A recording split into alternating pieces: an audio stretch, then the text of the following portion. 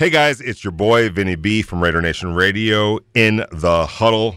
Guys, I've been talking for months now about TAT, an affordable quality CBD cigarette. Well, good news, all TAT products are now available at all Speedy Marts across Las Vegas. That's right, TAT products, all of them, are now available at all Speedy Marts across Las Vegas. Broadcasting live from the RNR studios in Las Vegas, Nevada. It's the premier destination for an inside look into the Las Vegas Raiders. You're in the huddle with Vinny Bonsignor, Tequila Embajador. I'm gonna have to kick you know what today. We're heading inside the tent with an injury update from the Las Vegas Raiders. And of course, when we hear that music and that opening, we know that we're going to go out to the Raider Nation guest line, Raider Nation radio guest line, and welcome in our good friends from the Neuropathy and Pain Center of Las Vegas, Dr. Robert Odell and Dr. Stephen Shaw. And before we bring in the great doctors, just want to let you know, look, there's nothing worse than living in chronic pain with little hope. And unfortunately, too many of us, whether it's ourselves, a loved one, a friend, a colleague, a coworker, are living in that exact circumstance. Well, the Neuropathy and Pain Center of Las Vegas offers genuine relief from even the most severe and persistent forms of pain. Please call their office today and book an appointment online to find out how to live as pain-free a life as possible. We all deserve that, and the doctors and the staff at the Neuropathy and Pain Center of Las Vegas can absolutely get you back on track to live a life exactly like that. Call them at 702-257-7246. Without further ado, Dr. Odell, Dr. Shaw, how are we doing this week? Doing great. Doing great. How are you? Doing great. I am doing really well. I'm not doing as good as Manny Machado from the San Diego Padres. He's great, making a lot of money and playing some fabulous baseball. But doctors, he is suffering from a term that we all hear, but I think there's a lot of confusion on what exactly it is. Sure. But Manny Machado, the great third baseman for the San Diego Padres, has been diagnosed with tennis elbow, and it knocked him out of a couple of weeks of action. He's now back in the lineup, but obviously it's something that he's going to have to deal with. I don't think it goes away overnight. So Manny Machado, the third baseman for the San Diego Padres, is dealing with tennis elbow, and it was enough and sufficient enough to knock him out of some games. Doctors, what exactly is tennis elbow? I'll take this if you don't mind. So there's actually, for the elbow, there's two separate conditions that can occur. Tennis elbow is essentially a form of tendinitis, and it's located on the outside portion of your elbow. They call it tennis elbow because it's normally provoked or aggravated if you were to perform a movement like a tennis racket backhand. So the pain occurs on the outside part of the elbow. On the inside part of the elbow, they call that, if there's any pain there, they call that golfer's elbow, sometimes swimmer's elbow, but it's also tendinitis, just like tennis elbow. And it's usually the result of chronic repetitive motions over and over again. Obviously, tennis players would get it, swimmers would get it, and golfers would get it because of the repetitive nature of those movements. But essentially, all of the tendons that innervate the wrist and forearm muscles attached to those sites and are easily aggravated just from those chronic repetitive motions. Doctors, a couple of years ago, before I knew both of you gentlemen in the Neuropathy and Pain Center of Las Vegas, 2 nights in a row I slept. I woke up and my elbow was at a weird spot place. I basically slept wrongly on it, and my elbow hurt. And I was too stupid, or whatever the case might be, to call you guys or somebody that does what you guys do, because my elbow hurt for months. I literally 2 or 3 months. I thought I was never going to get better. I was like, I can't believe this has happened. Slowly but surely, it got better and went away. Can that cause it too? Sleeping wrong on your elbow, or is that a different type of an issue? Well, I'll take this if you don't mind, Doc.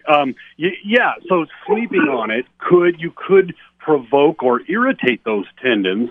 And the problem is that, we use our elbow and our shoulder and our arms in a regular capacity every single day. So if you've already irritated it from the sleep position, and then you drive a car or brush your hair or tie your shoe, it's just like putting gasoline onto a fire. So it never really gets better, and that's the problem with tendonitis, is it has a propensity to continually flare up with even normal day-to-day activities. I mean, if you were to just put it in a sling and forget about it, you would probably heal, within a few weeks. But the problem is just normal day-to-day life just keeps re-aggravating. And I can only imagine throwing, heaters across the infield to first base probably irritates the third baseman's elbow even more. Yep, without question. Okay, Dr. O'Dell, in Manny Machado's case for the San Diego Padres, or just the weekend warrior that may suffer a similar predicament with their elbow, what's the solution? What can you guys do to help out? The first thing I want to comment on is what happened to you. When people get injured, they need to go see the doctor or a physical therapist or a chiropractor. And I have been guilty of that as much as the rest in putting things off. I admit it. I have to take medicines so many times a day, and I forget to take it in the evening. It's a human thing. Most times I prescribe medicine, I try to do it once a day, but for narcotics, obviously, people are in pain. They're motivated to take it 2 or 3 times or 4 times a day. So that's a very important point. I've seen so many patients with that said, I didn't know anything you could do for this. And 95% of them can be fixed by one of the safest and most effective treatments we do at our clinic. Now, your question was, again, when something like this does happen, when the next time, and I'm not going to be an idiot the next time it happens, if I do sleep wrong on my elbow and I wake up with a similar predicament, what can I do? What can you guys provide at the Neuropathy and Pain Center of Las Vegas? And for a guy like Manny Machado, what can he do to alleviate this, to go on and do what he does, and for me, just living my normal life? I think there's a couple different answers. For the weekend warrior, I think you need to go get conservative treatment.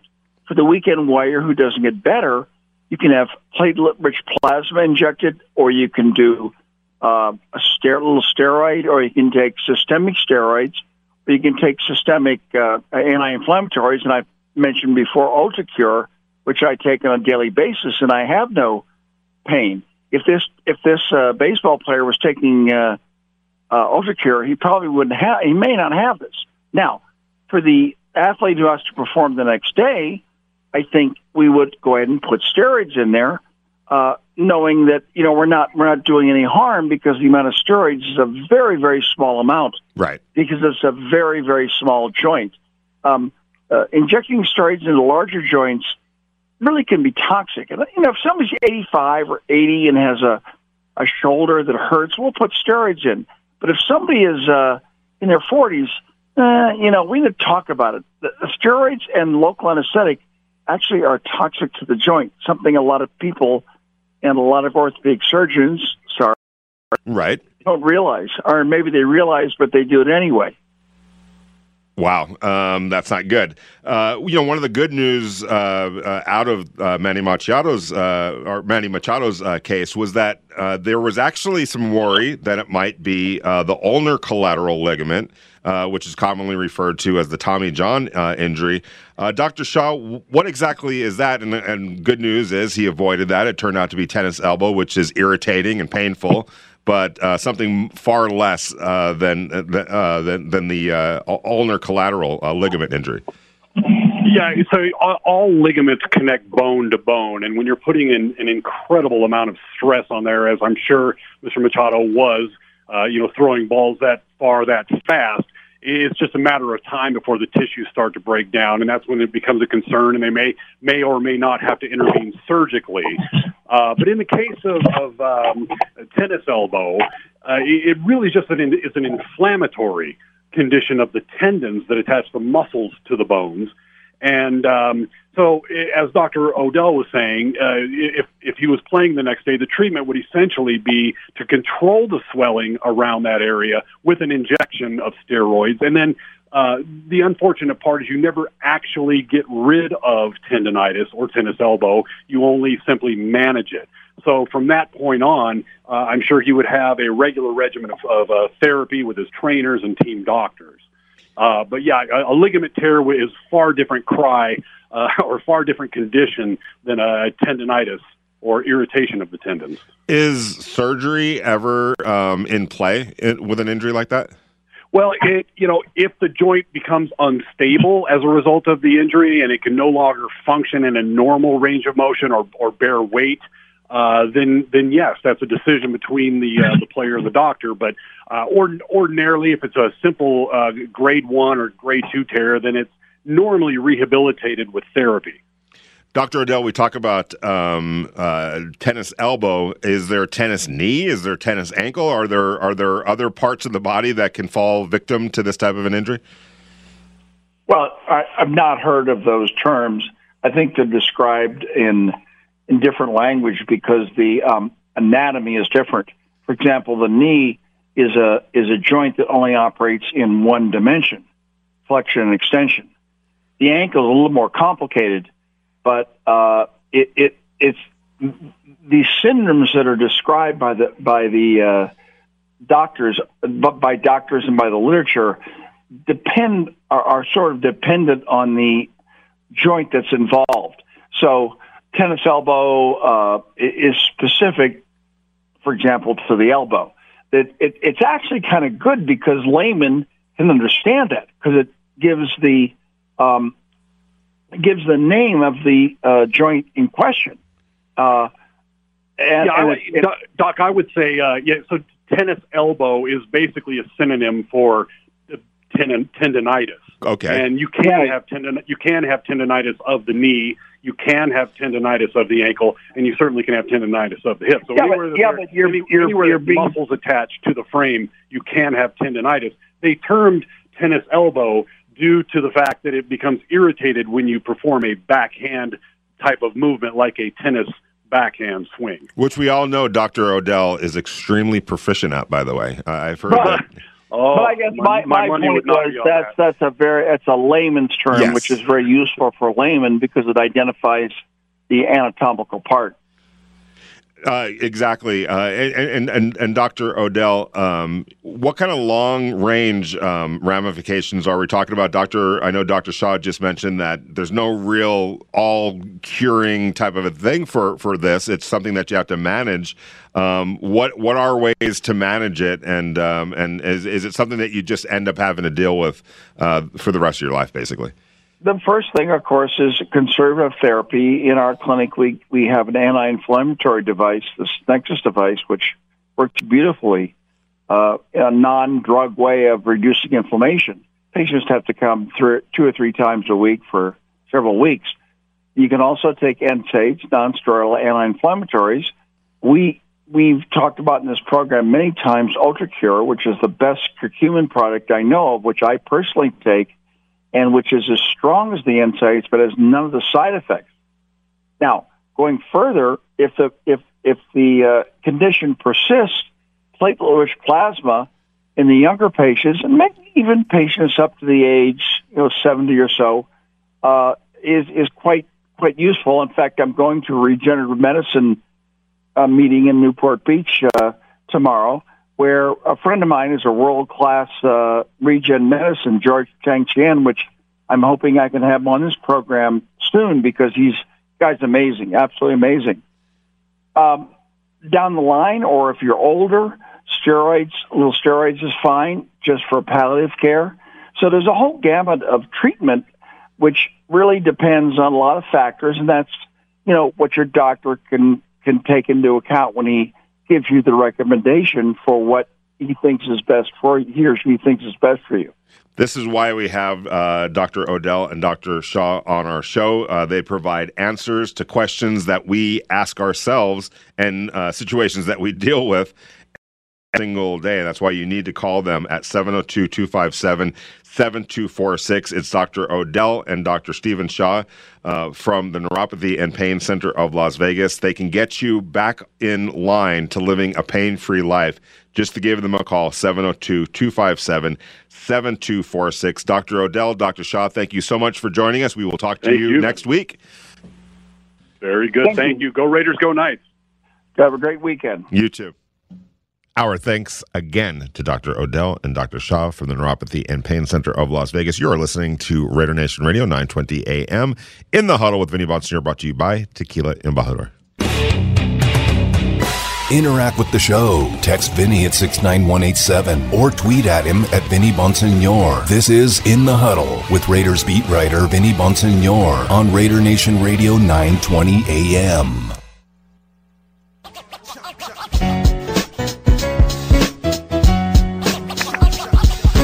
Friday night in Las Vegas. What do we got? We got the Rangers against the Tampa Bay Lightning.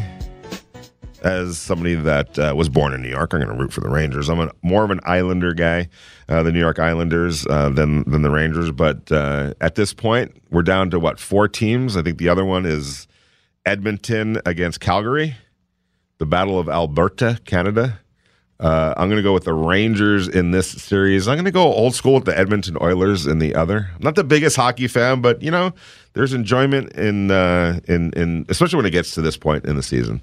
For the casual fans, we used to always talk about how when the moms and everybody and the aunts start getting interested, that's when it gets really serious. Because then with the Lakers, let's say, it was when to start planning the parties and the watch parties, and mom's making a big dinner for inviting the whole neighborhood over. That's when it gets serious, man. And I think for hockey, it's getting to that point, and certainly is for the NBA Finals. And I think that's going to be I think the Boston Celtics going in there and winning Game 1 has a chance to make this a memorable final. Now, the Warriors might go reel off 4 straight wins, but I don't think that's going to happen. And I think that them winning Game 1 and now putting the pressure on the Warriors to respond before they go to Boston has a chance to maybe set this thing up as a really good series and not just a okay series. Hold on, real quick. Ryan Reeves, former Golden Knight, just got put in the penalty box, and I didn't think a slashing penalty. I didn't think that was warranted. Anywho, isn't the Rangers coach the former Golden Knights coach?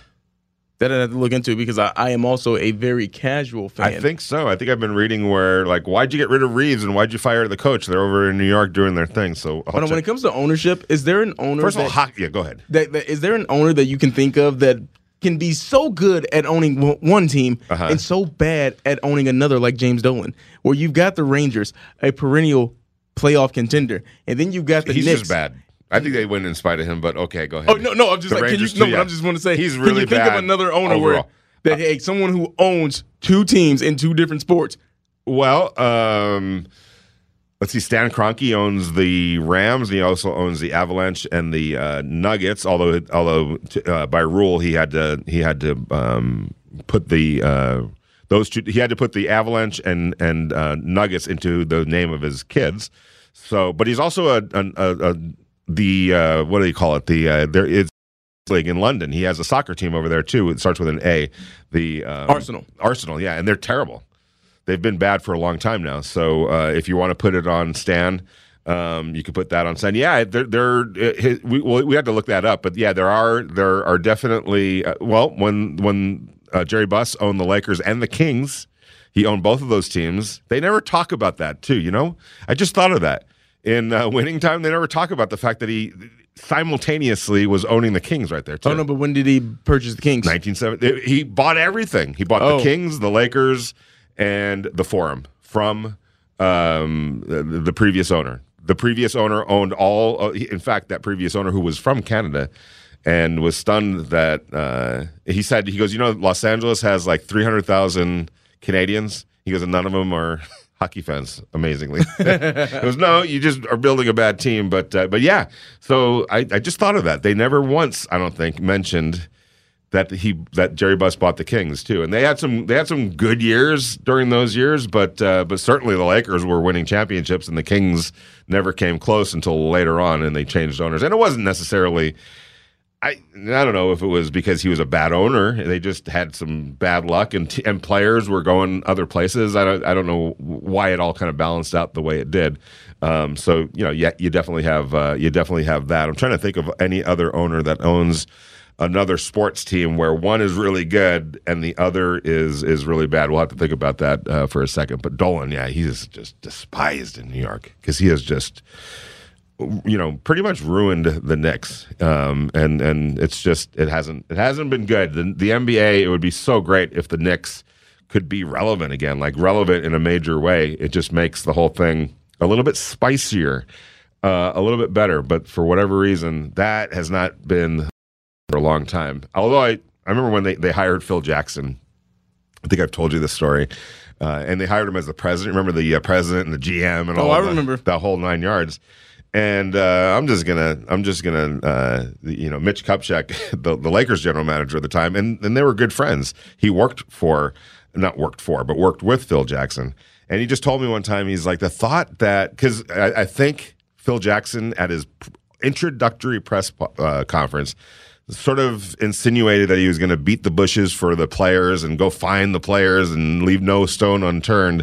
And Mitch was like, Phil Jackson's not going to be showing up in Spokane, Washington in the middle of November on a rainy night to do what you have to do as a general manager, to go personally watch players. And that's the difference, because Jerry West would be at Loyola Marymount. Jerry West would be in Idaho to go watch, the 7-footer over. He would be there. You have to be there. And Phil Jackson, that was the whole thing. Like, he's not going to be doing what you need to be doing in that role. Could he coach? Obviously, he could coach, but could he procure talent and do the necessary things that you needed to do to find that talent? Not so sure. And if you look at the Knicks, he certainly didn't work out with Phil. And I'm telling you this right now, as much respect as Phil Jackson has, there were people in the NBA who were laughing, taking pleasure, let's put it that way, in Phil Jackson not succeeding, because there was always the triangle and this and that, and he was like this guru. Be better than you aura. Yeah, and it was like, come on, Phil. He wasn't even that great of an X's and O's guy. It was a bunch of his great assistant coaches who were that. He did the overall thing and set the tone and the culture, and he was fantastic at that. But he wasn't some mastermind. Plus, he had Michael Jordan. And then Shaquille O'Neal and Kobe Bryant. That helps a little bit, I would think, right? You're in the Huddle with Vinny Bonsignore, brought to you by Tequila and Bajador. When we get back, Albert Breer from Sports Illustrated and the Monday Morning Quarterback is going to join us to talk about the fascinating, thorough article that he wrote today. Or I don't know if he wrote it today, but it came out today. I read it today, so I'm going to just say that he wrote it today. That appeared in Sports Illustrated and Monday Morning Quarterback, about Josh McDaniels and Dave Ziegler, the new power here in Las Vegas, what they've learned from their previous stops, including Josh McDaniels in Denver. We're going to get into it with Albert when we get back. Raider Nation Radio, 9:20 a.m. on a Friday. You're listening to Raider Nation Radio, 9:20 a.m. Now, back to your host, Vinny Bonsignore. What's good, Raider Nation? Welcome back to Raider Nation Radio, 9:20 a.m. It is a Friday in the Huddle, brought to you by Tequila Embajador, and it's our pleasure to go out onto the Raider Nation Radio guest line and welcome in the great Albert Breer from Sports Illustrated and Monday Morning Quarterback. Albert, first of all, thank you so much for spending some time with us in the Huddle. Are you back on the East Coast after your trip to Las Vegas? Yeah, I am. I've been back for a couple of weeks now. That was actually May that I was out there. Yeah, so it's been a couple weeks. Yep, absolutely. And I could tell you put a lot of work and a lot of time into this article. First of all, tip of the cap, it was a fantastic article that you wrote about Josh McDaniels and Dave Ziegler and the journey that they've begun here in Las Vegas, which when you read the article, you understand that this journey is a long time in the making, and there's been some twists and turns and all the various things that you would expect in a journey like this, but it's led them here to Las Vegas, and you did a fantastic job of capturing the journey and where they are now and what might lie ahead. But I got to ask you, Albert, as you approach this story, what kind of level of open-mindedness do you have on what you might find when you got here to Las Vegas? And were there any surprises upon visiting with Dave Ziegler and Josh and everybody else here in Vegas? Yeah, I mean, I have, known the guys for a while. Mm-hmm. And, I do think, one of the things they sort of went into it trying to attack was how, this was going to be sort of different than, what they'd done in New England. Because, the perception, at least, for most of the guys who've left Foxborough and gone to other places, and some of the guys, who have failed. And if you look at Belichick's coaching tree, I mean, the history isn't great, right? How are they going to do things different? And, what I found in Vegas was something that was very, very different than Foxborough. And it doesn't mean what Belichick's doing is wrong or has done is wrong, because obviously, he is where he is for a reason, and they've done a lot of things right there. But, I do think that there's an acknowledgement in Vegas, in that building, that they can't just sort of airlift what they did in Foxborough and try to put it in place in a new city and think it's going to work the same way.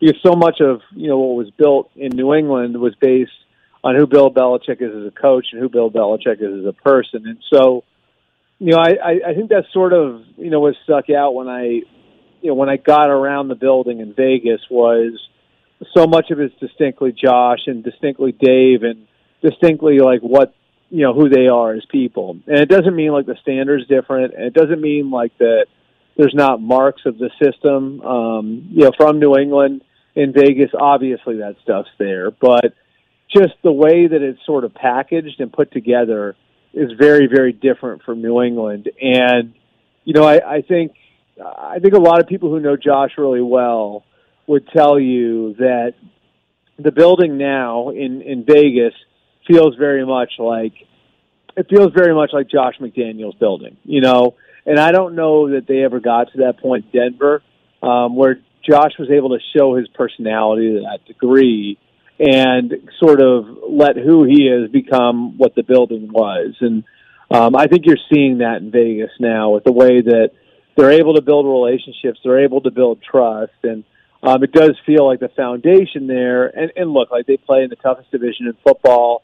And, more than half the coaches hired every year wind up failing. So they have a long way to go, but it does look like there's a pretty sturdy foundation being put in place there, based on who Josh is, based on who Dave is, and based on where they've been. Yeah, and I think that, if you take the step back to Denver and, and it feels like Josh McDaniels took the time in between what happened there to today and really self-reflected and, probably had a checklist of things that he felt like he did wrong and was going to learn from them and then implement whatever it was that he learned in his new venture, it being here in Las Vegas. And I got to say, when you mentioned the human side of things just a couple of minutes ago, when I've talked to Josh about any player from the very beginning, Derek Carr, Josh Jacobs, Max Crosby, it's always been, well, we're getting to know each other as people. I'm building that human relationship. The football part will take care of itself. It was every single time he talked about any individual player, he was talking about the human side of things first. The football side will take care of itself. And it felt like he understood that he just didn't do that in Denver. Like you said, maybe he didn't have time to do it. Maybe he tried to tackle too much, but it felt like that was part of the issue. Whereas now it feels like he's going to make sure that isn't that doesn't impede him in terms of whatever success or however this turns out. Is that the read that you got as well? Yeah, and I think so much of it's just what you said, which is how much time he's got to build those relationships. And sort of went into doing this as trying to ascertain, was he trying too hard to be Belichick in Denver? Because I covered him then too. And I know that that's always been the perception, or was it something else? And, really what I came away from the whole experience there with having talked to, and this wasn't about talking to Josh, it was about, talking to guys like Dave and Champ Kelly, guys that were with him in Denver, Sort of like what the conclusion I came to wasn't that he was trying to be Bill. It was that the people there just didn't know him at all. Right. And that there was, Josh was getting pulled in every different direction, and he was trying to do every different job. And, I think part of it was probably feeling like that's what Bill did in New England, and it was all he knew. But I don't think it was like Josh, forcing a personality that wasn't his on other people. More so, I think it was, well, I'm going to try to do every job here, and if I can do that, then I'm going to be able to do the job that Bill Belichick did, not recognizing how important the relationship building part of it was. And so I think the difference now is that he's surrounded himself with a lot of people he trusts and that he feels like he can delegate to. And I don't know that at 32 years old, he would have been secure enough in himself to delegate things the way he is at 46 years old. Now he's saying, okay, I'm okay if Mick Lombardi is running the offense during the week. I'm okay if Pat Graham is over here handling the defense on his own. I'm okay if Dave Ziegler is running personnel over here. And if that allows me to do things to build relationships with people in the building, well, then that's the whole idea of hiring people I trust around me, And so, I think it took a certain emotional intelligence for Josh to realize what he did wrong in Denver and how it went wrong in Denver. And the easy answer was, well, I was just trying to be Bill. The more complicated answer was, it wasn't the players thought I was trying to be Bill. It was the players didn't really know me at all. And so, it's like one of the stories he told me was he and Dave, the minute they were hired, sat down with a list of players to make personal phone calls to, and Derek Carr was at the start of that list. But there were a lot of other guys on there too. And it was making sure that those guys heard from them first, and that relationship was already starting to build before anybody else could sort of shape the perception of who the new guys were. And so, I think the idea is, look, there's still some Patriot markings to what they're doing in that, there's a standard they're going to uphold, and there's a certain way they're going to want to run the offense and the defense and all that different stuff. And a lot of that's going to require pushing guys really, really hard. The idea here now is it's going to be a lot easier to ask more of guys and push guys harder if we've already got a relationship in place, and the relationship has to come first. Absolutely. And we're talking to Albert Breer. You can follow him at Albert Breer, the great writer for Sports Illustrated and Monday Morning Quarterback. Albert, from the players' perspective, I'm sure they had preconceived ideas and notions of Josh McDaniels based on what happened in Denver and his years in New England. But when you talk to a Derek Carr and a Max Crosby, whatever that preconceived idea was, when you did talk to them, what was the feedback that you got from what they found Josh McDaniels to really be when they actually got a chance to know him? Yeah, the first thing is he's got a ton of credibility from a football standpoint, right? And I think, a guy like Max Crosby's played against his offenses. A guy like Derek Carr has, cross-taped, that sort of thing, studied his offenses. And so, I think, there's already a respect for the football acumen, which is, something that's, I think, a prereq, because any player, the first thing for any player is, can you help me win and can you make me rich? Right. And yes. You have to have football acumen to do that, right? I think Josh, having played against the Patriots, having studied the Patriots, already had that level of respect for Josh. And then I think the effort to just build the relationship, and Derek told me the story of how, the week I was there, he was a little sick and there was something going through his house, and, his kids had gotten sick and everything else. And Josh basically forced him from the building, and said, no, go take care of your family. I trust you, and I think for these guys, it's like, oh, he gives a crap about me, and he trusts that, I'm going to get my work done, even if it's not here in the building. And I think so much of that, sort of dovetails with, Ziegler's department, which is, like, let's get the right kind of guys in here where we don't have to step on their throats 100% of the time to get the sort of results that we want, and so they did bring in some guys like that they had past experience with, like, a Chandler Jones or, even like a Devontae Adams who had, background, of course, with Edgar Bennett, and then, Deron Harmon, another veteran from New England. But they made sure to pay the Raider guys first, right? Like, so they take care of Max Crosby first. They let Derek Carr know, we're going to take care of you, even if that contract wasn't done before Devontae Adams comes in and before Chandler Jones comes in. Derek Carr knows he's going to be taken care of. There are little things like that, like where, like that the trust is being built. And again, like, when that trust starts to get built, then you can turn around and be hard on the guy when he has a bad day. Right. Be hard on the guy, like, if he gets something wrong in the meeting room, because that guy's then going to trust that you have his best interest in mind. And if you've already rewarded him, it shows, like, that you've got that trust in him. Albert, you also talk about Dave Ziegler, the general manager. How important is it for both men to be here together, sort of leaning on each other and trusting each other? How big of a component and element is that? It's a one. One thing that they were sure to tell me was, like, it wasn't like there was some, like, grand plan to make this happen, right? Mm-hmm. Like, Josh McDaniels almost went and worked with Chris Ballard in Indianapolis. He almost got the Philadelphia job last year. Ziegler wouldn't have gone to Philly with him. Josh would have worked with Howie Roseman there. And, if Josh had been offered that job last year, my belief is he would have taken it.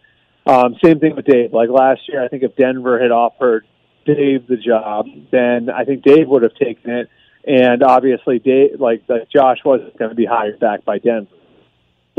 There are a bunch of recent examples of, like, this wasn't necessarily a end-all, be-all, like, we're going to do this come hell or high water. Right. Now, there is another example out there when they were in Cleveland. Like, when Josh interviewed in Cleveland in 2020, like, my belief is if Josh had gotten the job over Kevin Stefanski that year, then I think Dave Ziegler would have been his GM there. So it was one of those things that was sort of in the back of their heads, like, this would really work. And I do think, like, if you had asked Josh last year, the year before, like, if you could pick anybody to come with you as GM, I think it would have been Dave Ziegler. But it didn't mean it was a fait accompli. So I think they both feel like, the sense I got is that, like, this has sort of worked out the way it was supposed to work out.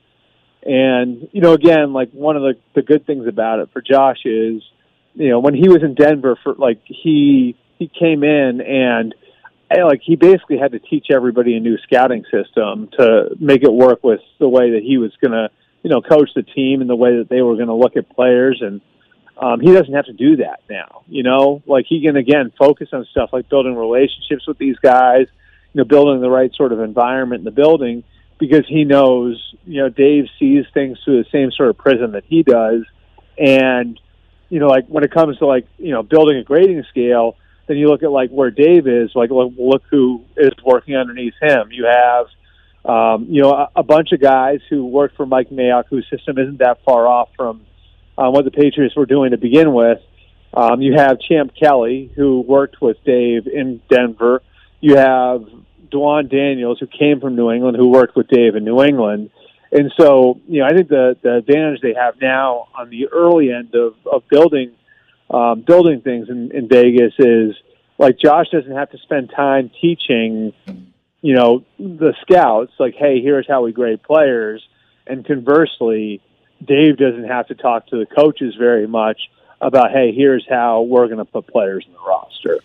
If you were to paint a quick portrait of who Dave Ziegler is, where would you start, and what would that portrait look like? I would say, like, Dave's like I would say, like, a very normal guy, and like, I think, like, he's the sort of person who can relate with anybody, and you put him in any situation. He's like a chameleon; he could blend into it, And I think it's sort of lends well to having a guy who's going to be a strong head coach, who's going to be an opinionated head coach, and that like he's going to be able to take in everything that Josh says and that Josh tells him, Josh's opinions, and sort of synthesize that with the way his scouts and the way he sees things. And I think conversely, like Dave is very opinionated and he has his own way of doing things, and so. I think when Josh needs pushback on certain things, he's going to get it from Dave. It's not like he's got a GM there who is going to be to tell him what he thinks, or afraid that it's going to create issues because these guys have known each other since they were teenagers, And so, I think that that's another place where this works is, the personalities. I think because the guys have known each other so long, there's going to be no issue with one guy telling the other guy the truth. And I think it's going to make for easy communication between the coaching and the scouting departments. And again, I don't think that this was any sort of fait accompli. I think if the right coaching opportunity came along where there was a standing GM and Josh couldn't bring in his own guy, well, then Josh would have gone somewhere without Zig. And I think if, something happened the other way where there was an open GM job Zig liked and the head coach was going to stick around, I think he would have been open to that. So, I don't think that this was absolutely positively going to happen for the last few years, but I think the fact that it did is beneficial for all. Last question for you, Albert, and I really appreciate your time. We're in Las Vegas. It's a gambling kind of a town, and there's odds and all that type of stuff. I know we can't predict the future, and I know that there's a lot of different variables that are going to ultimately decide how this does work or not. But if you were to put odds on it, favorable that this thing works out here with Josh McDaniels and Dave Ziegler?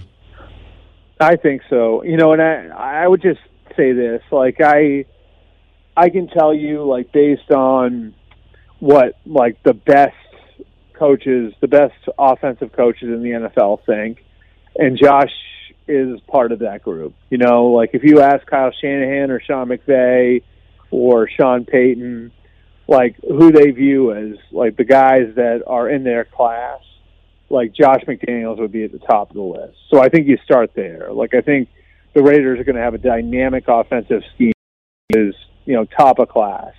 And Derek Carr is going to be playing in an offense that's built to get the most out of him. And so I think you start there, and then, I think you look at Josh's overall vision for the franchise and the fact that he's being freed up to sort of touch every piece of it, touch the defense, touch the special teams, be part of personnel.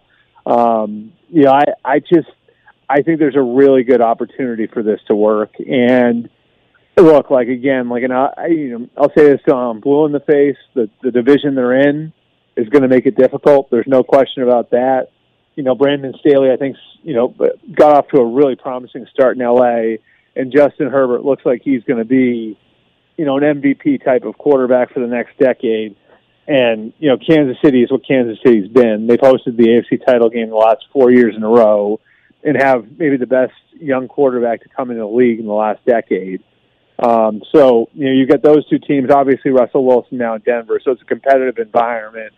But I think what the Raiders have done now by bringing in Josh McDaniels and Dave Ziegler has given themselves a chance, and we'll see where it goes from there. Albert Breer, it was a pleasure talking to you. Thank you for a great article. As a colleague, tip of the cap, it was a fantastic job and a fantastic read.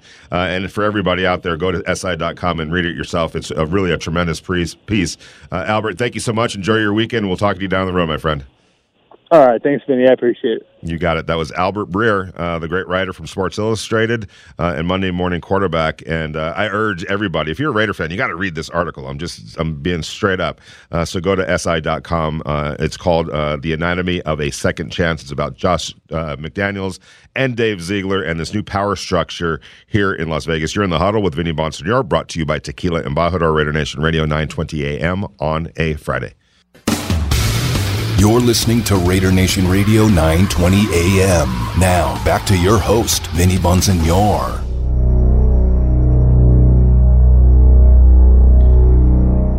Our thanks again. Oh, you're going to go there, huh? Our thanks again, and as I'm sure Albert's a Celtics fan, so he probably hates that sound just as much as I do. Our thanks again to Albert Breer from Sports Illustrated Monday morning quarterback. Damon Cotton, you heard the man. What'd you think? Oh, that was a great piece. Like, just the way he was able to articulate it, and then to get that much time and access with the guys. Yeah. Was a great thing about stories. Those are the really fun stories. Yeah, because when you're able to just shadow these guys and they're opening up to you, and you don't have to worry about like, hey, is this on the record, this off the record? Because you know that it's not a hit job. So there's a relationship. Exactly. And that's what this is all about. And it's getting that relationship. One of the bigger pieces for me was Derek Carr, where he comes in a little sick. Yeah. And he's like, hey, man, just go home. And that's like the thing that I think that Josh McDaniels in this second stint as a head coach, those are the different things where the players can say, hey, man, our head coach, he's not a robot. He's not just a, hey, football guy. Right. He cares about us as people. Yeah, absolutely agreed.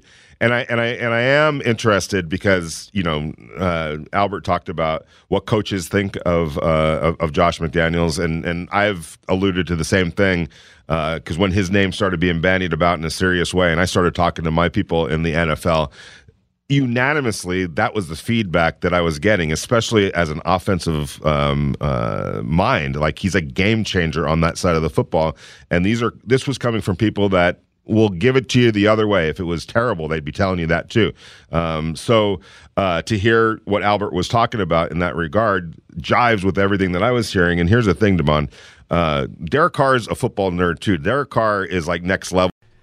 Hey guys, it's your boy Vinny B from Raider Nation Radio in the huddle. Guys, I've been talking for months now about TAT, an affordable quality CBD cigarette. Well, good news, all TAT products are now available at all Speedy Marts across Las Vegas. That's right, TAT products, all of them, are now available at all Speedy Marts across Las Vegas.